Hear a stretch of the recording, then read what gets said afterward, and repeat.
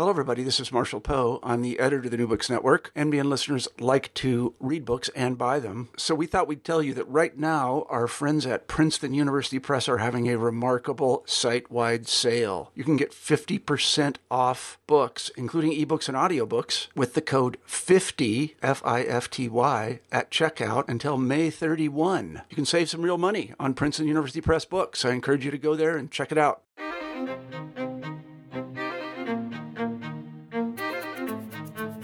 Welcome, everyone. This is Ryan Tripp at the New Books Network, the Native American Studies channel. We're here today with Professor Brian Owensby.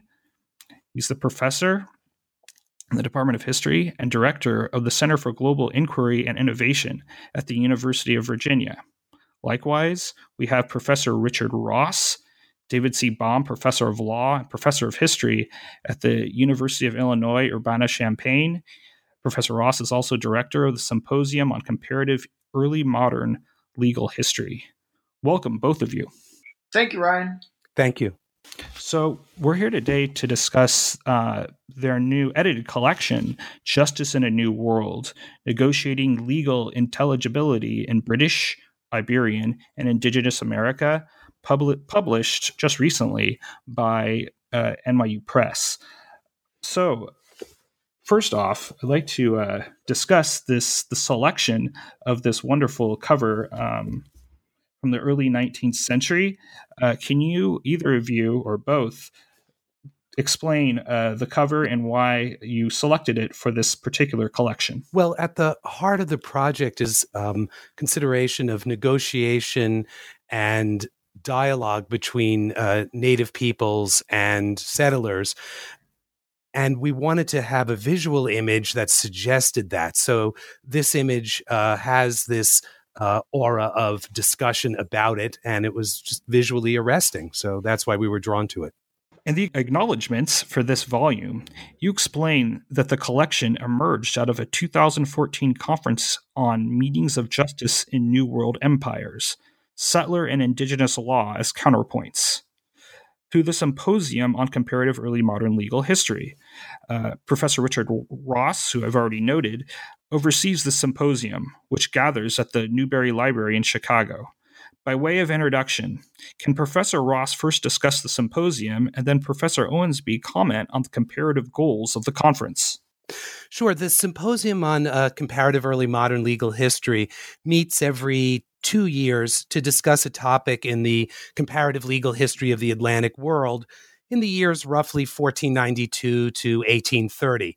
And by design, we recruit a mixture of historians, social scientists, and law professors. In the past, we've organized conferences on a variety of topics, including citizenship, religion and social discipline, legal pluralism, the French Atlantic. We have a conference coming up in October 2018 on the rule of law.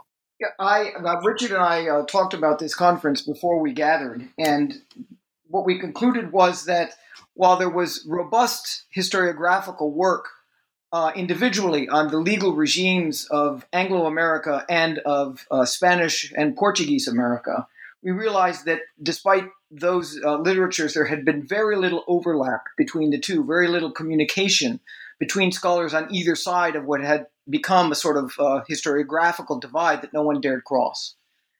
And so it occurred to us in good measure, because the legal regimes were so distinct from one another, that there might be some considerable advantage in thinking comparatively across this boundary.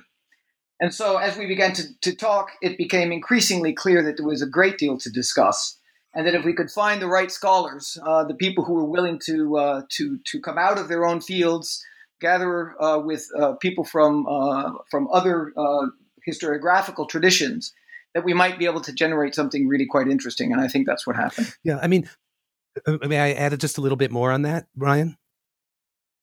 Yeah, please. So the conference didn't focus on the grand debates about the justice of imperial conquest and dispossession, but on notions of justice animating workaday negotiations and lawsuits. And we were curious about how settlers and Indians misconstrued the other side's legal commitments while learning about them. And both sides strained to use each other's law as a political, strategic, and moral resource. So at the heart of what we were looking at is the problem of what we've termed legal intelligibility. How and to what extent did settler law and native law become intelligible, tactical, technically, morally, to the other side? And as Brian mentioned, we address this through two axes of comparison, one between natives and settlers, and the other between British and Iberian America. Now, our key word is intelligibility, which we will talk about at various points today and in the volume. And this means more than the process by which settlers and natives in different empires came to understand words and concepts. More broadly, law became intelligible as natives and settlers began to appreciate the values and histories behind an idea, the concepts to which an idea was tacitly linked, its range of uses in a given culture, its limitations.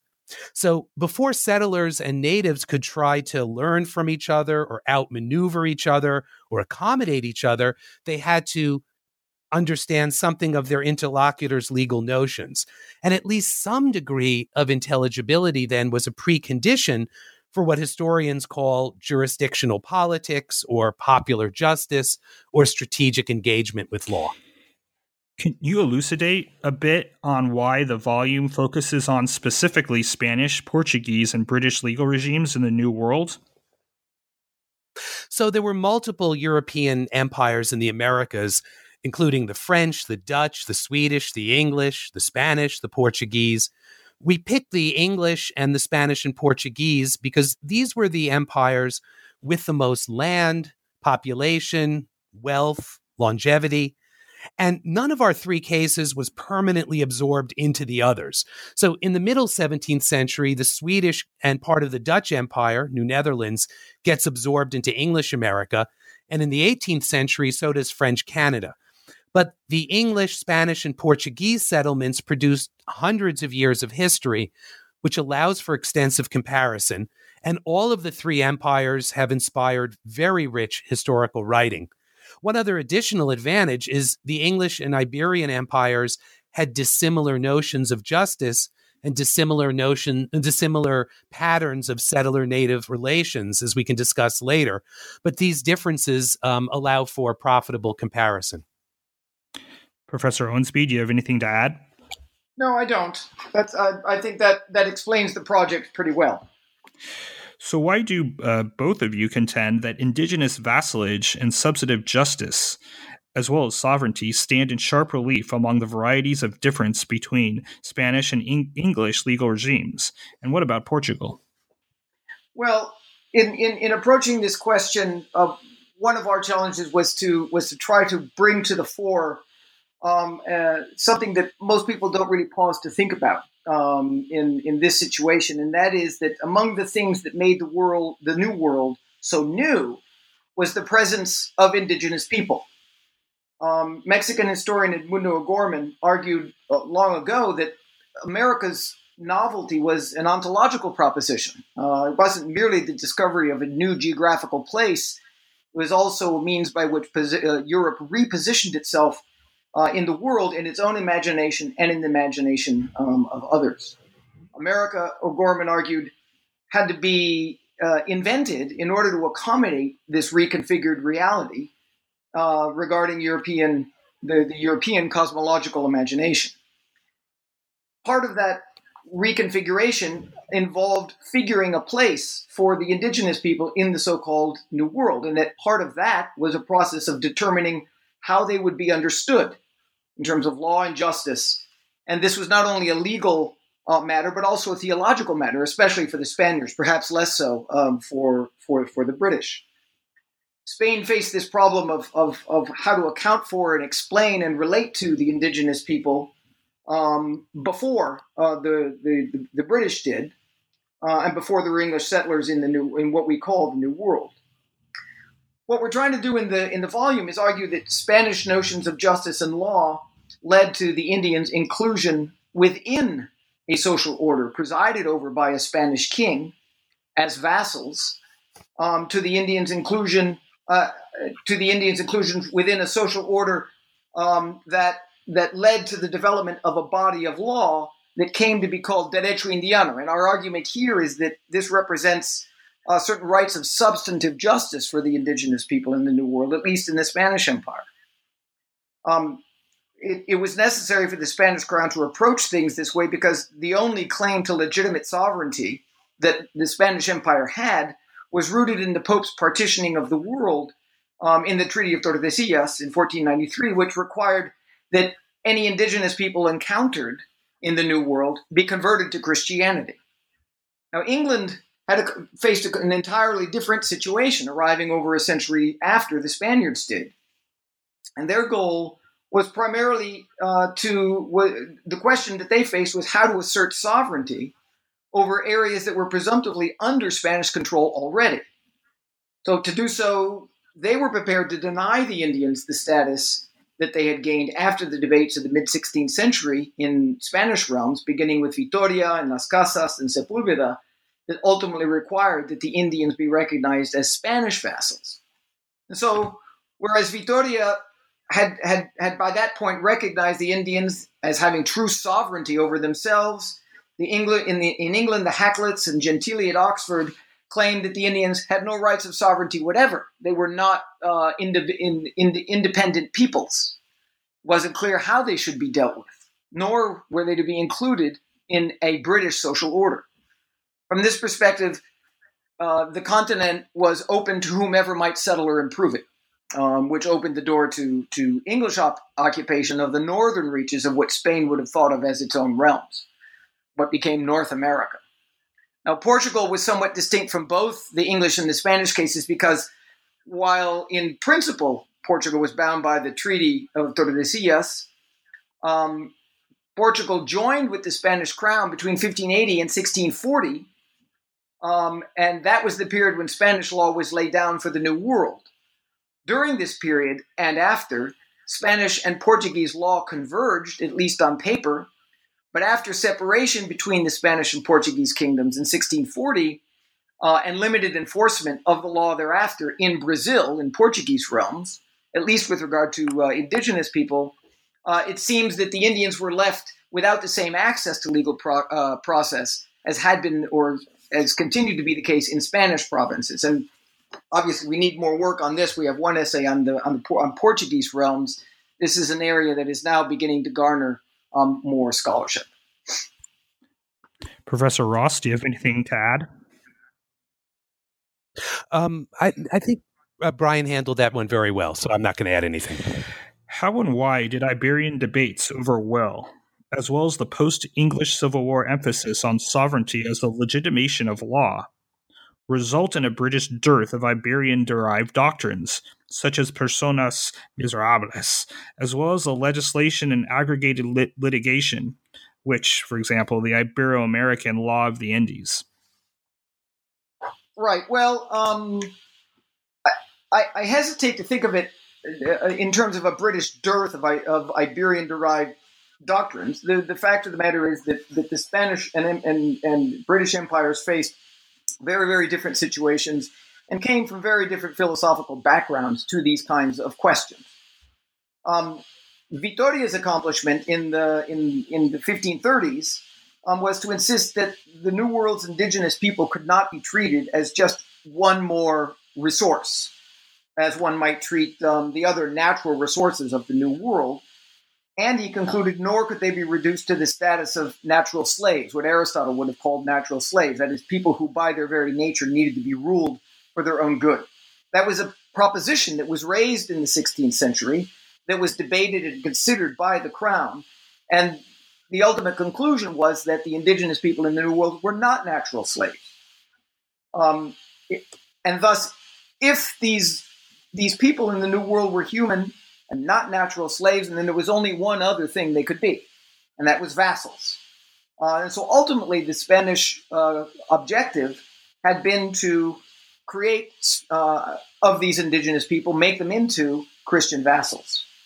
And yet, and there's pretty ample historiography on this at this point, over the course of the 16th century and into the beginning of the 17th century, indigenous people were routinely treated as though they were slaves in fact, especially by mine owners, by other people who wanted to put them to work. they were entitled to law in principle, and they were denied it very often in practice.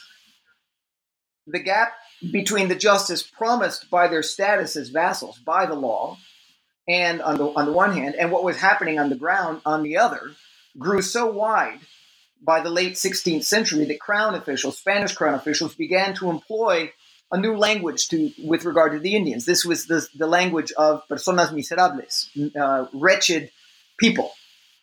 Now, this amounted to an innovative expansion of a much older Spanish legal term. The term originally miserables was meant to protect widows and orphans and other people lacking paternal protection. But that term was then applied to the New World and made sufficiently elastic in order to cover an entire ethnic group, in this case, the indigenous people. The theory went that their weakness in the face of the power of Spanish settlers and their vulnerability to the depredations of Spaniards required the king to protect them, as protecting his vassals was the monarch's first obligation, the protection of the weak and the vulnerable. As we make clear in the volume and in the introductory essay, this principle is honored as much in the breach as in the keeping, but at a minimum, it made a set of legal tools for indigenous people to seek their own justice. This was rooted in notions of substantive justice that were philosophical and theological for understanding the Indians' place in the New World social order. English law, British law, was a matter of considerable contrast, for it was rooted in something like an ancient constitution, more a matter of tradition than of the sort of natural law tradition upon which Spaniards drew, which was presumed to be universal in its coverage. This notion of an ancient English constitution had no particular reason to find a place for the Indians of the New World. They just really didn't fit into that framework, other than as other peoples who might need to be negotiated with, who would have to be encountered and might lead to certain kinds of conflicts and contentions that would have to be resolved. Now, this idea had been challenged by Hobbes late in the 17th century with the emphasis on the sovereign's authority and will. But these were very different notions. Hobbes's idea was a very different notion from the English idea of an ancient constitution. But Hobbes's idea and the idea of an ancient British constitution converged on the notion that little was owed to the indigenous people in the New World. Law, from this perspective, derived from antiquity that did not really apply to the indigenous people, since they were not a part of that antiquity. They hadn't shared in those experiences and that historicity. And after Hobbes, law was what the sovereign said it was. In this case, the King of England, who ruled by divine right, rather than as a matter of what natural law demanded. From that perspective of the ancient constitution and the Hobbesian notion of sovereignty, there simply was no need for something like the Spanish doctrine of miserables. Now, that being said, some attempts were made, and Dixon's chapter in the volume makes it clear. But those experiments, the idea of creating something like what Richard has called a derecho británico indiano, a British law of the Indies, those experiments never really took. Perhaps because the idea was simply not one that made much sense in terms of the foundational understandings of what notions of law and justice were owed to indigenous people. And this is why, as the premise of the question, why these more robust doctrines never really developed in British realms as they did in Spanish realms. Richard, do you have something you might add to this? Yes. I think it's very important that the Spanish Empire conceived of indigenous people as subjects or vassals of the crown. This was not the case in English America. The default rule there was that Indians were foreigners unless naturalized. Now, certain Indian nations took on the status of tributary nations with settler oversight of more or less of their affairs. But tributary status was negotiated by treaty. It was not presumed as a corollary of English settlement. Because natives were foreigners rather than vassals, the English had no political or ideological expectation that they should protect Indians. There were limited protections extended by colonial legislation to tributary nations and Indians living outside tribal ties within English settlements. So, for instance, there were restrictions on exploitive contracts and unfair labor indentures. But these protections were exceptional. More typically, the terms of English and Indian relations were set through negotiated treaties, where the Indians, as foreigners, were conceived of in modern terminology as counterparties. The English hoped to obtain as much advantage for their own side as possible, consistent with not unduly provoking the Indians. The English settlers didn't think they had to sacrifice their own advantages because the Crown's political theory cherished the Indians as vassals cared for by a justice-giving king. As a practical matter, the English didn't live off the Indians' tribute and labor as the Spanish did. So the Spanish had an interest in keeping up the Indians' numbers and protecting them, lest the workforce in the mines and in agriculture diminish too much. The English had no such interest. The loss of Indian population meant that the Indians would be more ready to sell land and could field smaller war parties.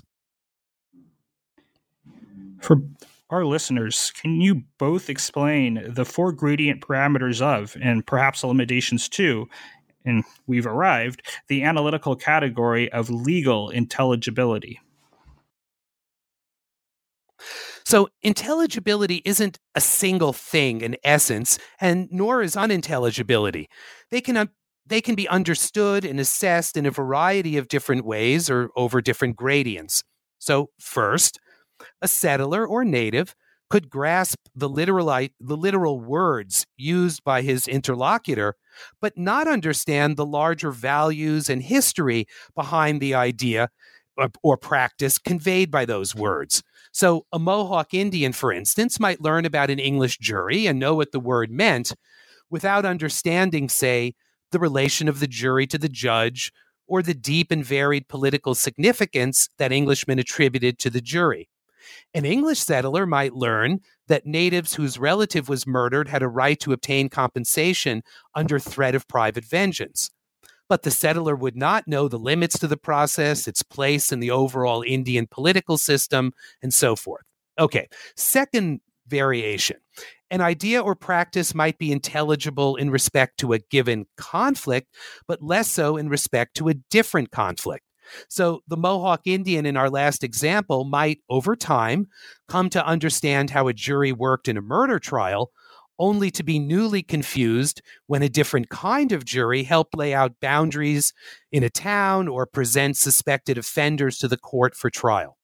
Okay, third mode of variation. So far, we've been discussing what a legal institution or practice does. So what does the jury or covering graves do? But a related question is what the institution or practice can be deployed strategically to do. How can it be deployed to obtain one's ends? And what are the limits to those deployments? And fourth, so far we've been assuming that a legal practice or idea has a stable meaning within native and settler society, and that each side's trying to comprehend the other's meanings. But of course, there were multiple native nations and multiple colonies, and each of these was internally differentiated. So the role of the jury and magistrate differed between 17th century Puritan Massachusetts and slave-owning Virginia, and the role and practice of covering graves differed between various native nations. So there are then four different gradients along which settler and native practices could be more or less intelligible. Yeah, what I'd like to add for this is just a reminder to listeners that how crucial it is to recognize that this gradient we propose is an analytical tool, and we don't mean it to be a description of historical reality. It's a tool that, as historians, we use to try to make sense of the complexity of a given past. Thus, it's an effort to account for the inherent complexity of the sorts of encounters that we can see in the various sources that the participants in the volume confront.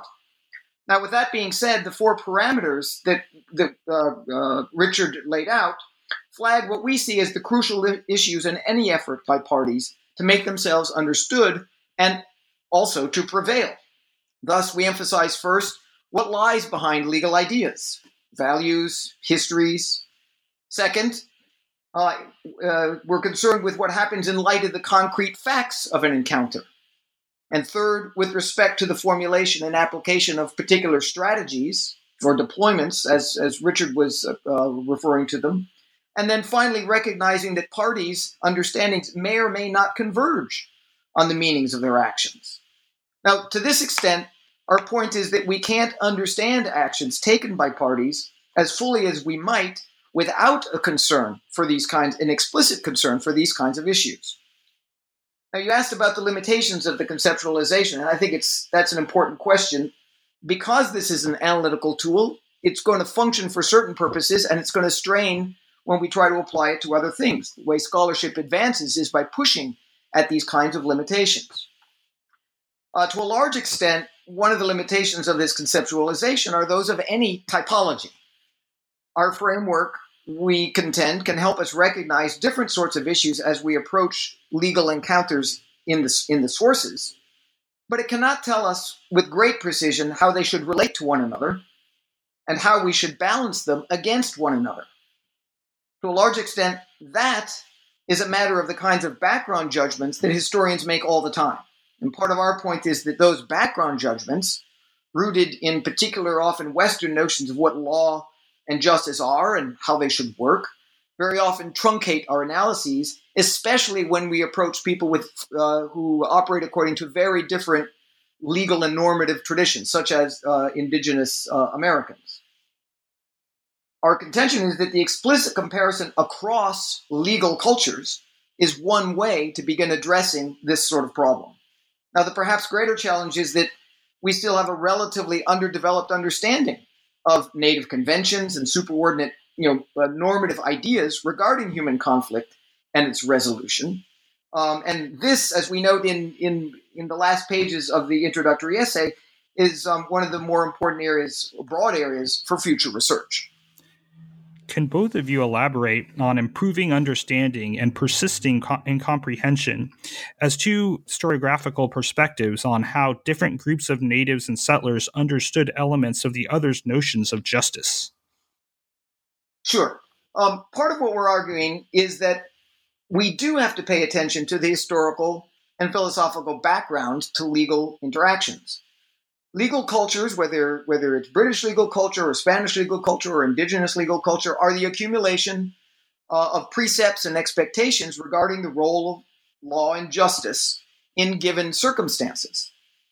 The challenge of the New World for everyone who participated in it was precisely its novelty, as I suggested at the beginning, which a novelty which in a sense was never really fully understood, never really fully grasped. It remained, in a sense, new for a very long time. Neither side to any given encounter ever fully understood the other, even as they tried to make sense of things in specific concrete circumstances where particular interests were at stake. Our argument is that we have to understand that law on the ground never means that well-recognized principles played out according to well-recognized procedures to reach easy-to-recognize outcomes. That's just not how the law works, even when everyone understands what's going on. In the best of circumstances, law, especially in this intercultural context, was a kind of mashup of assumptions and expectations that played out in the heat of encounters, which may have been more or less well plotted out. And what we're trying, and what the authors of the essays in the collection are trying to do is precisely to pay attention to that mashup and the way in which things don't ever quite go according to plan, and yet people have to come to some kind of concrete outcomes. This is the case in the intercultural circumstances of the New World. And what we're arguing is that we can't make sense of these encounters if we don't take this point very seriously. Professor Ross, do you have anything to add? Yes. So as we thought about intelligibility, what we wanted to emphasize in the volume was local variability and ebb and flow in how intelligibility played out on the ground. But to make that framework clearer, we wanted to set it off against other frameworks that were implicit in scholarship. So you won't find other scholars talking openly about intelligibility in our terms, but they do focus on the extent to which natives and settlers came to understand each other's legal commitments. And there are two big stories you can find in the scholarship. One is about gradually improving understanding, and the other is about persisting incomprehension. So let's start with improving understanding. The basic idea here is that over time, settlers and indigenous people gradually came to a better, though never full, appreciation of each other's legal principles. And there is some evidence for this approach. So in British America, for instance, natives and settlers fairly quickly grasped their contrary approaches to handling murder. Colonists expected a public trial of the guilty, while Indians demanded compensation to the victim's family to stave off retaliatory private violence. Or take land sales. Early sales of Indian land to colonists tended to produce confusion because settlers believed they had purchased full and exclusive ownership, while natives assumed they had merely given the English the privilege to use land alongside themselves. But within a few years or a few decades, the other side came to grasp the other's position and bargained accordingly. So these are bits of evidence that would sustain an idea of improving understanding. But then there's another big picture that you can find in the scholarship, which is about persisting incomprehension. Now, why would that be? Well, to begin with, the English didn't acknowledge indigenous law as binding in any way, giving them a reason to look beneath the surface of what appeared to be strange ideas. They didn't treat Indian law as one of the various colonial and imperial and transnational laws whose complicated interaction governed affairs within the English settlements. So the reach of indigenous law then was a matter for diplomacy, but it wasn't a choice of law problem within the core areas of European colonization.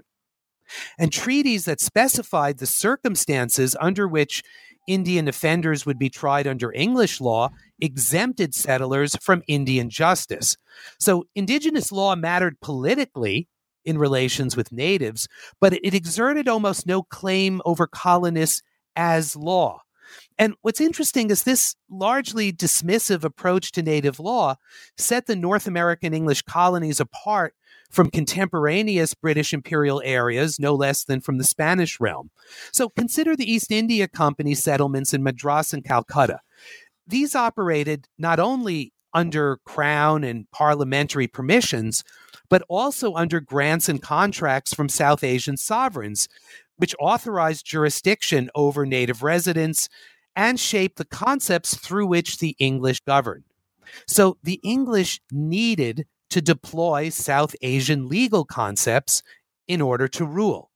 In certain classes of cases, the East India Company and English tribunals reached or ratified decisions based on what they imagined to be Hindu and Muslim law. And Englishmen acknowledged these legal traditions as sophisticated and impressive. So the contrast of all of this to North America is striking. Grants from Native Americans did not provide permission for the English settlement or suggest techniques for government. Settler tribunals did not ratify decisions made under Seneca or Cherokee law. And colonists wondered aloud to what extent so-called barbarous natives actually had law, as opposed to custom and will and public opinion.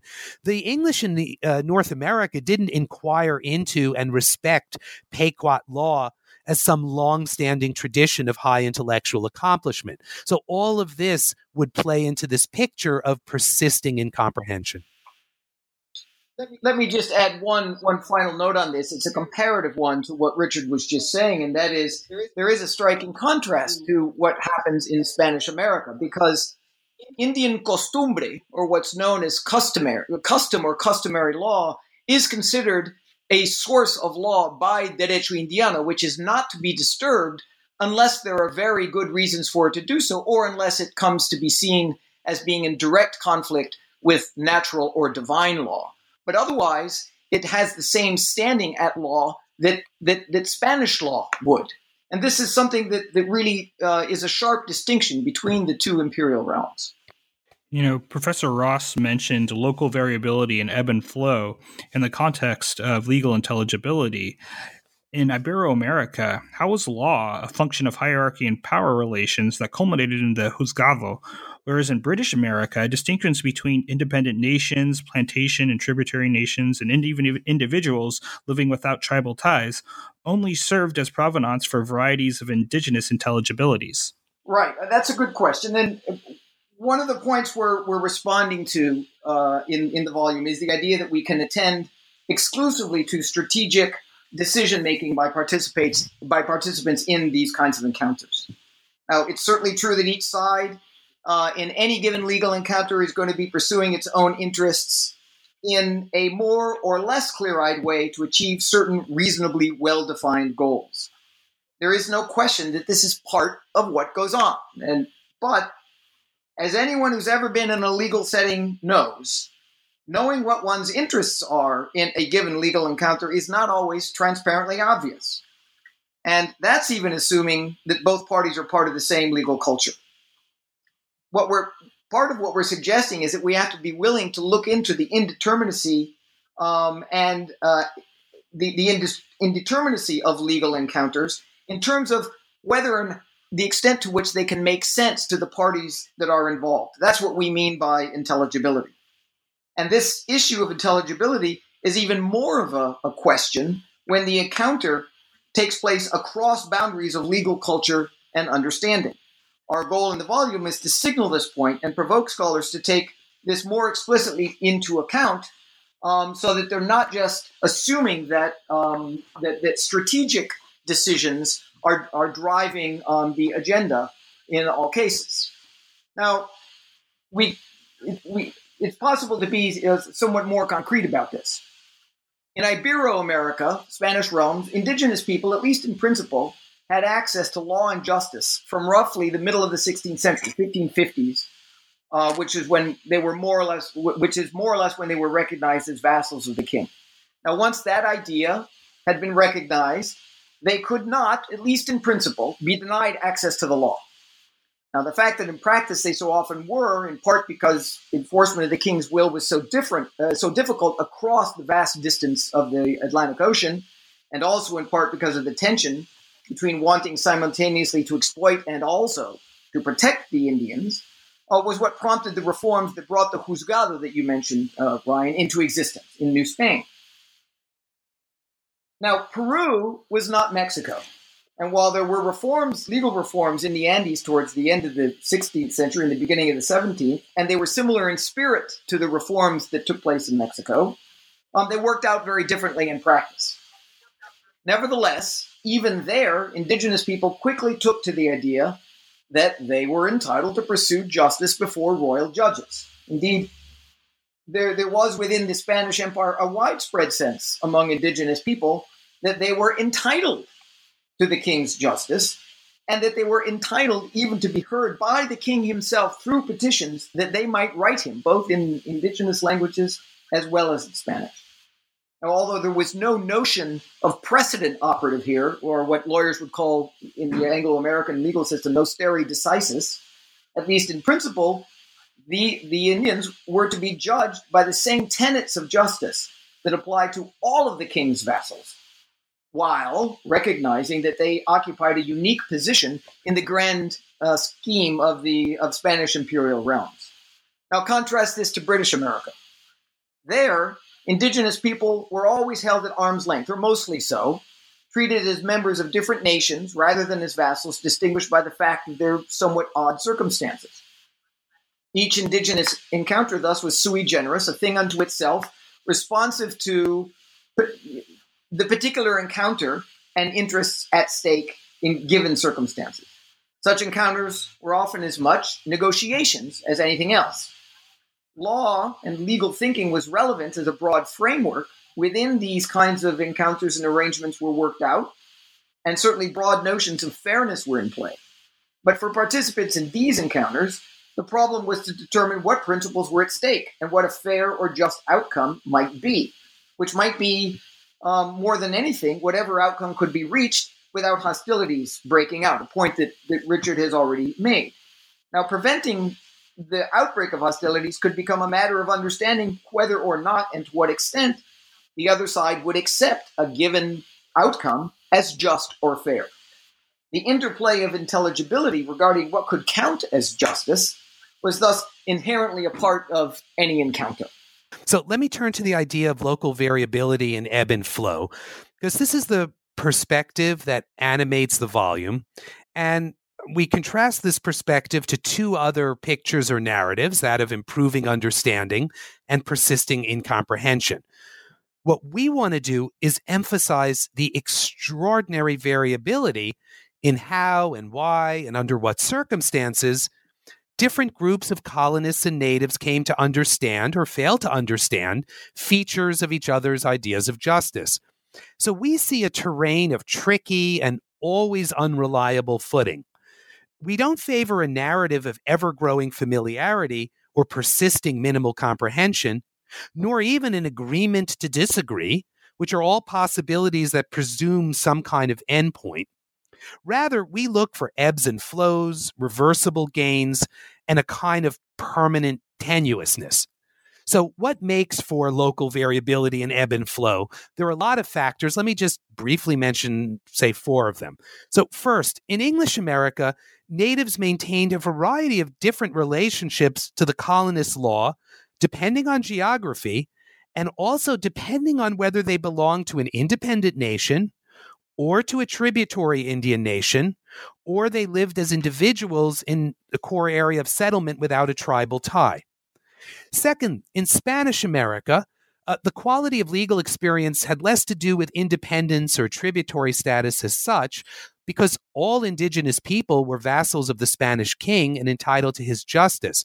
But law did tend to vary quite strikingly by geographical distance from viceregal capitals, which were initially Mexico City and Lima.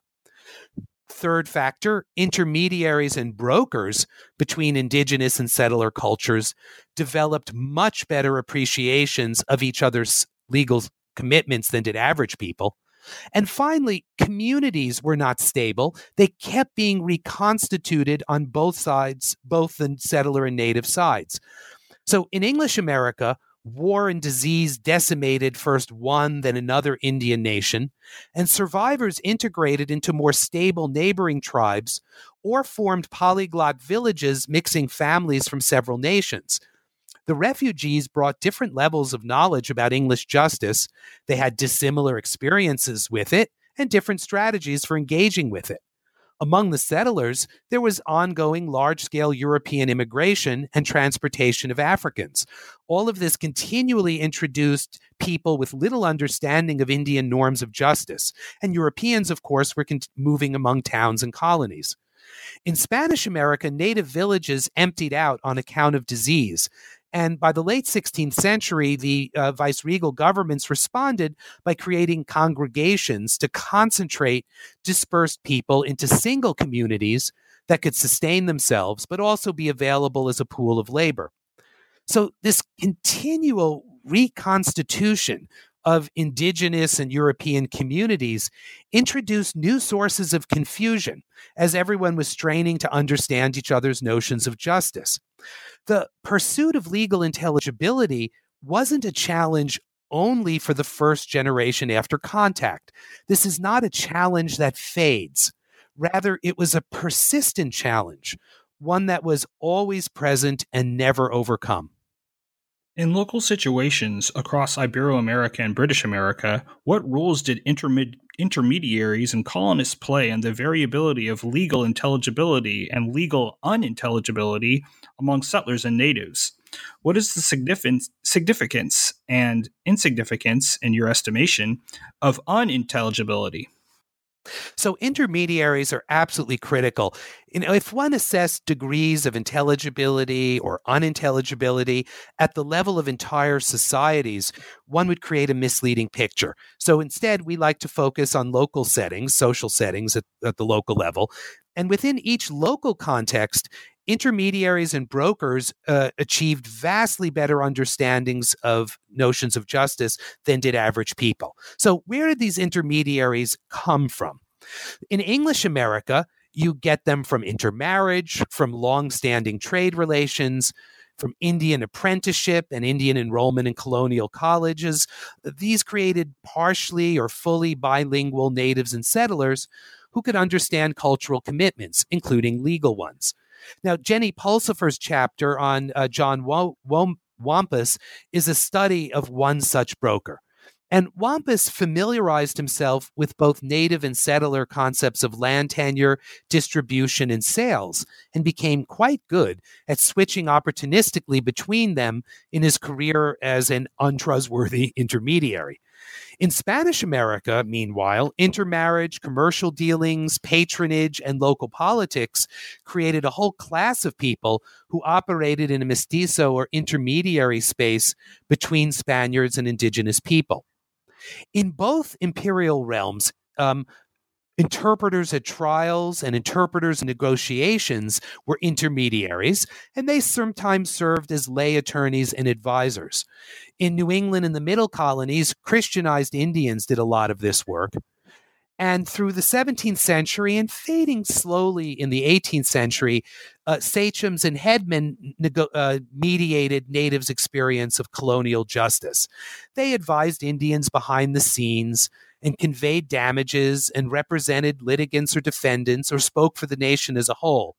They also observed proceedings and reported back on what English justice meant or what they thought it meant. A handful of natives served as judges and constables within Indian towns within English colonial borders. And these folks acquired a deeper understanding of English justice, a justice that they variously enforced or melded with traditional Indian norms or quietly subverted. In New Spain, caciques and local leaders would meet in the cabildo to discuss matters of legal importance. And earlier successes seem to have encouraged attempts to have their grievances heard or to seek protection against prospective harms. Now, turning from Indians to settlers, there were particular colonists who were active as intermediaries. So there were English judges and commissioners who worked with natives to govern 17th century Indian towns. There were guardians that colonists appointed over Indian communities in the 18th century, and these folks came to appreciate indigenous norms of justice even when they compromised with them or ignored them. And on the Spanish side, Brian, do you want to say something about that? Yeah. So the story is recognizably familiar and yet also different on the Spanish side. Indian towns, for instance, in the Spanish Empire, might develop long and intimate relationships with people who were called procuradores de indios, that is to say, local Indian advocates. These were men who sat outside the courts, and they made their money by representing native claims before judges and tribunals. Now, these men very often spoke native languages and had at least a smattering of legal knowledge, and they very often spared no effort to ensure indigenous litigants were heard and handled according to their law. After all, representing the Indians before the tribunal was the way in which they made their living, so they had an incentive to do well by the Indians. Now, no less important than these procuradores de indios, these advocates who might be more or less informal, were royally appointed protectors of the Indians, what were known as protectores de indios, who also might mediate between Spanish settlers and indigenous litigants. Now, the protectores might bring a case on their own initiative, responding perhaps to a notorious injustice, or they might do so in response to a request that a case be brought.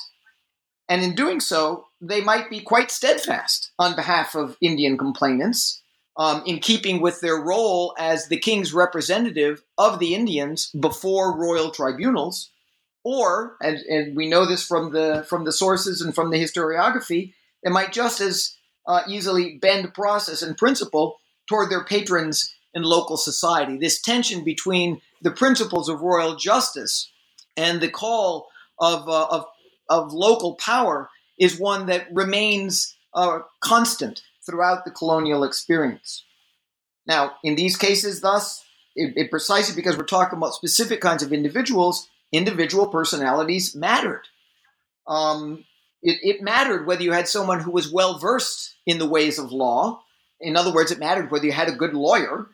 And it also mattered whether, what the local political dynamics were. This entire conversation, thus, was premised on efforts to understand what contending parties were up to and why they were up to it.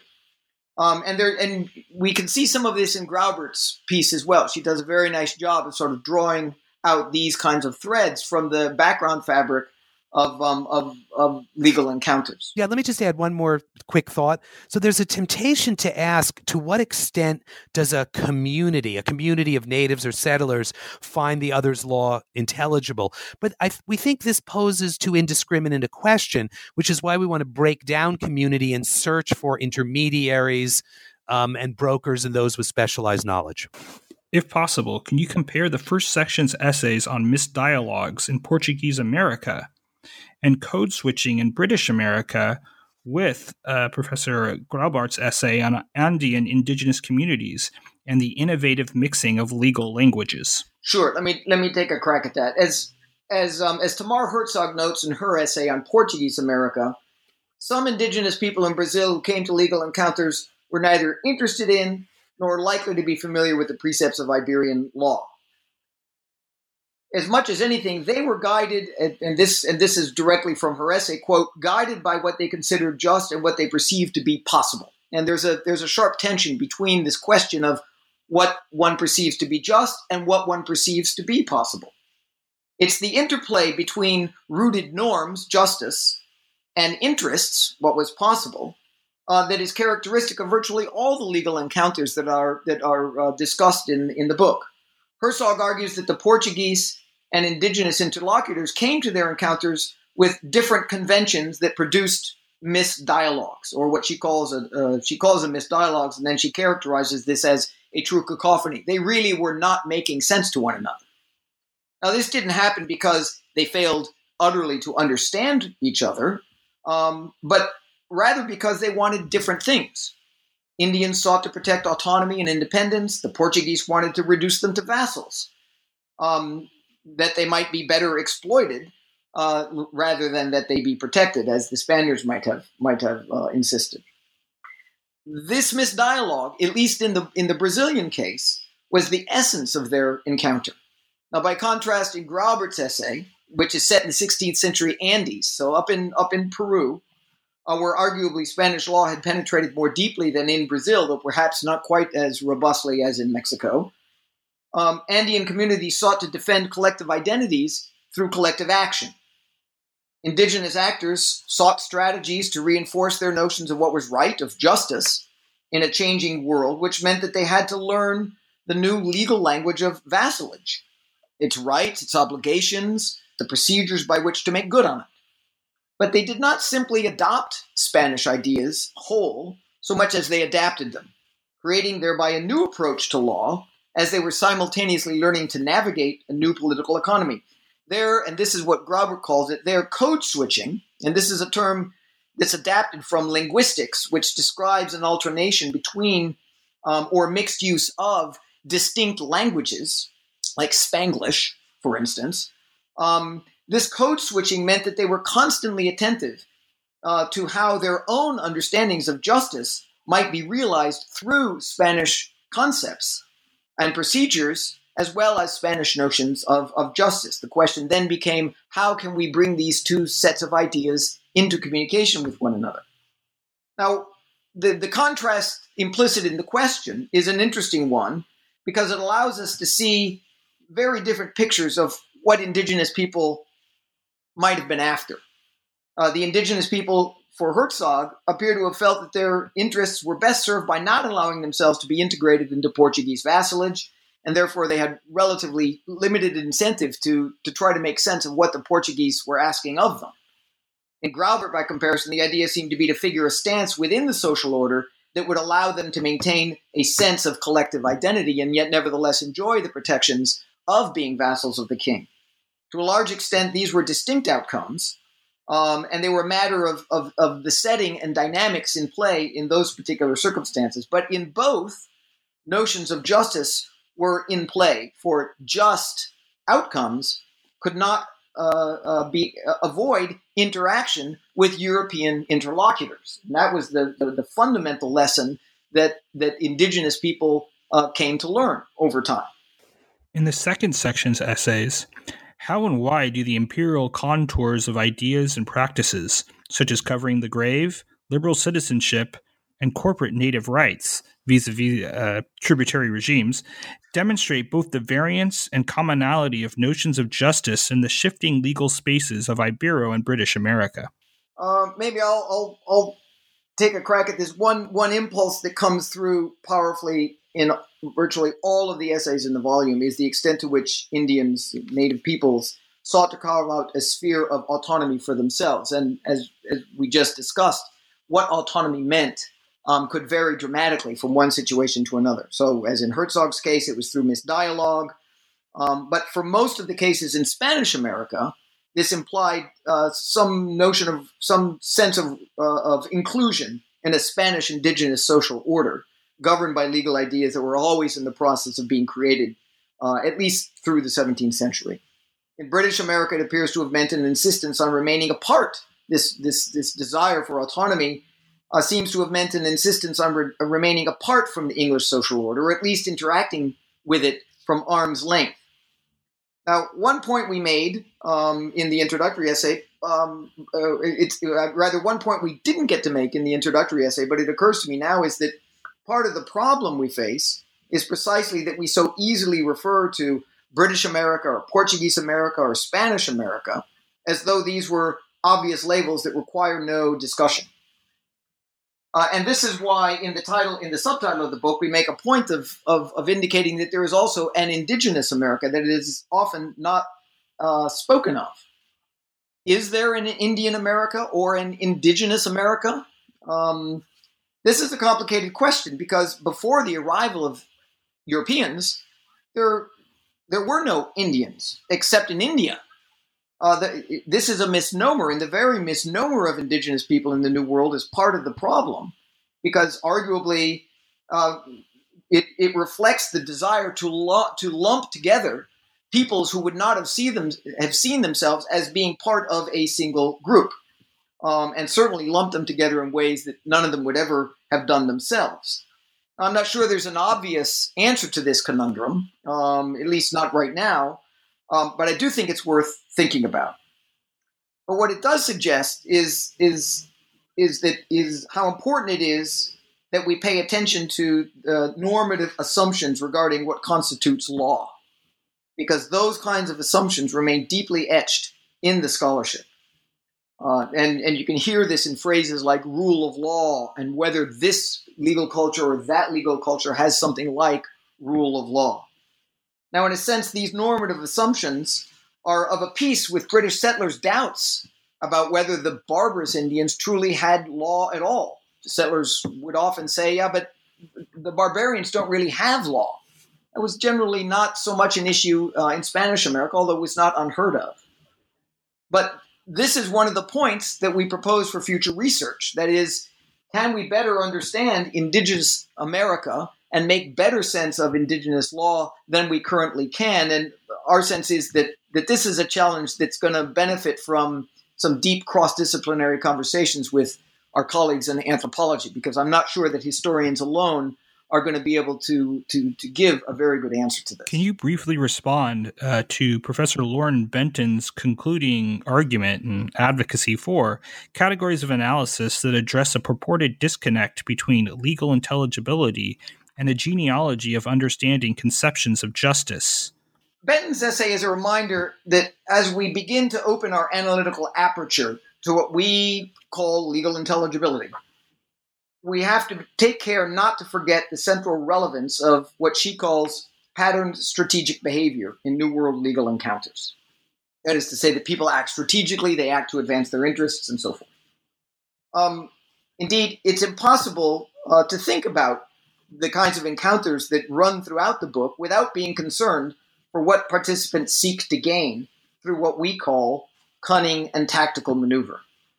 Our point is that a thick analysis of legal encounters, especially intercultural ones, such as the ones that we deal with, must account not only for what Benton calls jurisdictional politics, which she and Professor Ross explored at length in an earlier volume edited by the two of them. The title of the volume was Legal Pluralism and Empires, 1500 to 1850. But also for the sorts of questions we raise in this volume. So advances in historical understanding come as historians ask new questions and propose new ways of answering them. That's our goal in this volume, not to displace other ways of thinking about legal encounters across lines of cultural difference, but to add to them, to enrich our capacity to think them through with nuance. So, as we make clear, or as we hope, intelligibility is not an endpoint of historical process, but a persistent challenge and struggle. To that extent, it's a kind of background condition and concern as parties through time sought to understand their roles in encounters with each other and to make sense of what was possible. Conceptions of justice undergird virtually all legal systems as a set of norms and expectations regarding what it means for conflict to play out in specific kinds of ordered encounters. As Herzog notes in her essay, if we do not refer to what she calls, in quotes, deep-rooted conventions and normative structures, then all we end up with is that we see senseless movement. We're not really seeing the why behind the how of what goes on. Now, put another way, strategic behavior without reference to underlying normative ideas is an unnecessarily thin way of approaching encounters to which human beings have always imparted deeper meaning. No one really thinks that the only thing that's at stake in legal encounters is simply the pursuit of interests. Of course, interests are at stake. But at the same time, we wouldn't have things recognized as legal systems if people didn't think that there was something deeper underlying them. Our point is that the centrality of these deeper meanings can be brought into sharp relief through a comparative lens and by paying attention to what we call legal intelligibility. Yeah, Benton contends it's very hard to reconstruct a historical actor's understanding of legal ideas. That is, what a historical actor believed or thought, perceived, knew. So rather than seek this largely unrecoverable understanding of historical actors, she says scholars should instead reconstruct patterned strategic behavior, which arose through negotiations and conflicts over such matters as jurisdiction and protection. Her perspective raises a question. To what extent can a historian reconstruct how natives and settlers engaged in strategic legal practices divorced from consideration of how those historical actors understood the rules and ideas that animated these strategic practices? So let me give an example. So imagine a Seneca Indian in 1700. How well could he have read the legal political constraints of English criminal justice and engage in strategic claims making if he didn't appreciate, say, the difference between a grand jury and a trial jury, or if he didn't comprehend the rules applied in each, or if he didn't know why the English attributed political significance to each? Would not this Seneca Indian negotiating with scant understanding of English legal ideas be exposed to a greater chance of failure or unanticipated results and be more likely to provoke anger or contempt? So those questions suggest why our volume, under the rubric of intelligibility, fuses historical actors' comprehension of ideas and practices. So we treat the two as mutually constitutive. Natives and settlers use their incomplete appreciation of the other side's legal norms as an aid to reading those practices. And from observation of practices, they inferred underlying ideas. Let me just add one other thought that would bring it also into the Spanish world, and this is a concrete example that comes from Echeverry's chapter, which is an interesting one precisely because it's the only one that crosses the boundary between colonial and national history in the Spanish-American context. After New Granadan or Colombian independence, The new Creole elites and legal reformers who took charge of the nation quickly turned to novel legal ideas regarding equality before the law. They were, in essence, adopting sort of liberal notions of rule of law and equal citizenship. Now, from this perspective, they simply found they could make no sense of persistent indigenous calls to continue to remain vassals of the king, and at the same time, even to continue paying tribute to the king, which is something that the indigenous people in Colombia did for some time. Now, even as this was happening, indigenous communities were willing to draw, or at least engage with, liberal ideas, especially those that some of which had been laid out in the Cadiz Constitution in 1812. But in drawing on that liberal constitution, they were doing so on terms involving older ideas and practices that had been worked out during centuries of encounters as vassals of the Spanish kings. The Creoles misunderstood, that is to say, they found unintelligible this stance, in part because they had rejected these older ideas as contrary to natural human reason. Why would anyone choose to continue to pay tribute to the king, was their question. What new national elites did not grasp was precisely that indigenous people were capable of adapting their legal understandings to novel circumstances, beyond merely as a kind of strategic response to their situation. Arguably, this is what they had done throughout the colonial period. A purely sort of interest-driven or strategic approach to this encounter would not reveal this nuance in the ideas and practices of indigenous peoples in a context like this, because the argument would be there's really no way to get at it. The volume aims to sort of push this idea and to try to get historians to explore these kinds of ideas seriously. Now, in the last essay, Professor Daniel Richter argues that complicated imperial relations often resulted in commensurable goals for myriad imperial agents, settlers, and indigenous peoples, to the point that such complicated relations were the norm in history. Yet Professor Richter also contends that in many generalized cases, incommensurability did not necessarily denote unintelligibility. That is, in exceptions to this norm, incommensurable goals for all parties could trump intelligibility in a given historical moment. So, in these contexts, how and why did indigenous peoples acquire legal personality, commensurate and incommensurate with heterogeneous legal spaces in Ibero and British America? Yeah. So Richter's essay contends that indigenous and European people were capable of making the other side's legal systems intelligible when it was in their mutual interests. The problem arose when there was no such mutuality.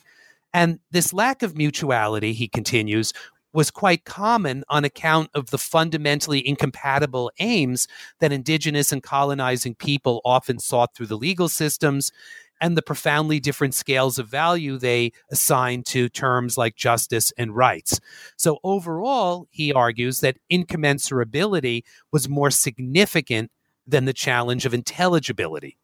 So in support of this perspective, in support of the idea that incommensurability of aims was more important than intelligibility, Richter provides some very well-chosen examples, records of negotiations in middle 17th century Virginia, North American treaty conferences, and transcultural legal adepts like John Wampus, the subject of Pulsifer's chapter.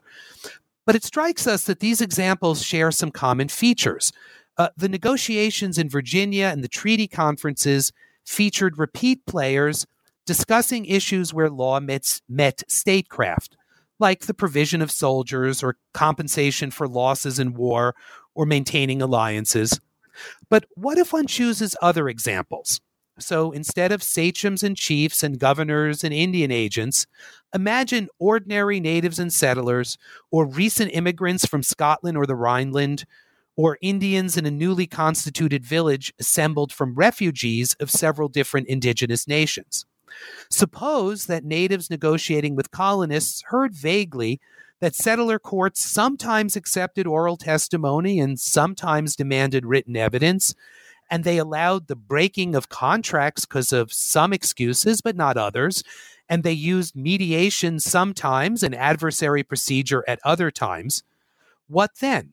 So if you switch our focus from high status, experienced, repeat players discussing the intersection of law and statecraft and switch to ordinary colonists and natives negotiating with only an incomplete understanding of their interlocutor's legal commitment, well, this makes sense of the befuddlement that we see in the historical records.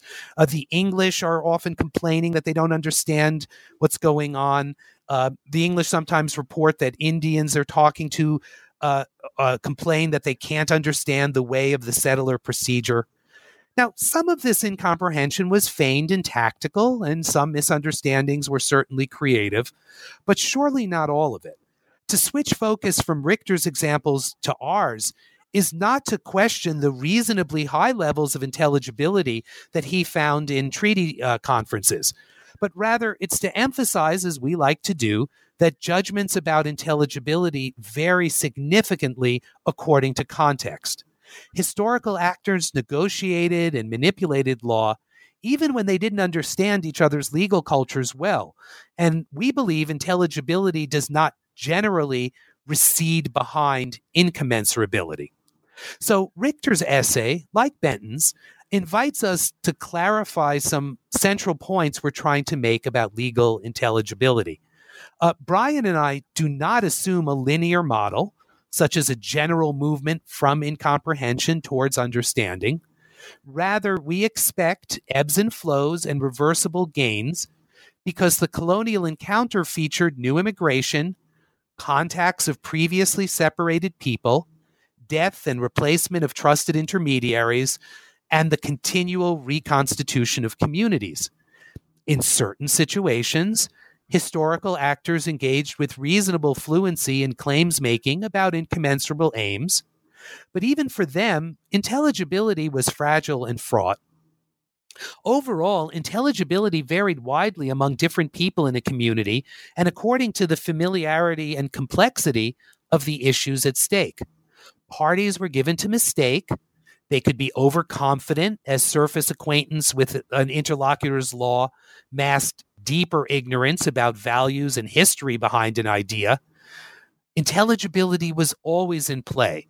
It was never complete. It was never completely lacking. But behind every judgment about intelligibility are a whole set of implied questions. Who, what, where, when, for what purposes? So we believe that when one attends to the perennial challenge of intelligibility, you don't displace, but rather enrich the study of negotiation and strategic manipulation of law among natives and settlers with incommensurate values and agendas. Yeah, and let me just add one final point here, Ryan, and that is that we also feel quite strongly that we should not suppose that all legal encounters were inherently conflictual. Interests could be at stake in a given situation, and yet a degree of mutual comprehension could be the basis for some sort of mutually agreeable settlement. This might happen, for instance, in land cases in Mexico, where non-competing uses were possible. Say a split of usage that during the growing season for indigenous communities, Spaniards would be allowed to would agree to keep their livestock off the land in question, but that during the winter, when the communities were not growing crops, that the Spanish might be allowed to pasture their livestock on the land. This is not something that was a direct confrontation of different notions of ownership and property, so much as it was a way of working toward some kind of a mutual point of agreement. That also required a level of intelligibility in order to arrive at it. It wasn't simply a matter of conflict. Moreover, as Grobert's essay shows, what happened between Spaniards and Indians in cases that involved Indians, say, Indian complainants against Spaniards, that what happened between them could become interdependent with local justice within indigenous communities. That is to say, what indigenous people learned in their interactions with Spaniards might very well come back to the indigenous communities themselves as notions of justice were considered to resolve local problems, local legal issues. Incommensurability, the kind of incommensurability that Richter is arguing for by itself, would be very hard-pressed to account for that sort of outcome. Intelligibility as an analytical lens, Richard and I contend, enables a wider angle or a wider angle view of possible encounters, and that's what we're pushing, this sense of the deep importance of context in understanding how these encounters played out. Well, I appreciate your time today, professors. I have an additional question for both of you. Can you at this time disclose any future projects, any future vacations after this collection? Professor Ross? Well, Richard, I think you've got something coming up. Well, I'll start out. So I'm, as far as future projects, I'm working on a book with my friend Stephen Wilf at the University of Connecticut on the rule of law in early America. It's called The American Rule of Law: A Comparative History, which is under contract with Yale Press. I'm also working on a book, Ryan, and this one sort of shifts focus a bit away from law and towards something like political economy. The working title of the book is Gain and Transformation in the Land Without Evil. It has to do with what happens when Spanish notions of gain intrude upon the lives of people whose economic lives had not been organized according to principles of gain, but rather principles of gift and reciprocity in the context of Paraguay, and which is precisely where the Jesuit in Guarani missions emerged, in part as a response to the failure of law through the 16th century. And then the narrative arc continues to the 18th century when those missions are essentially destroyed by what we might think of as free market or market reforms that aimed to make the indigenous people into individual laborers, individual property owners, and people who would seek to better themselves through display. So it's a bit of a shift to political economy with similar questions of justice at the core of the project. Well, thank you, professors. So this has been a New Books Network production on the Native American Studies channel. This is Ryan Tripp signing off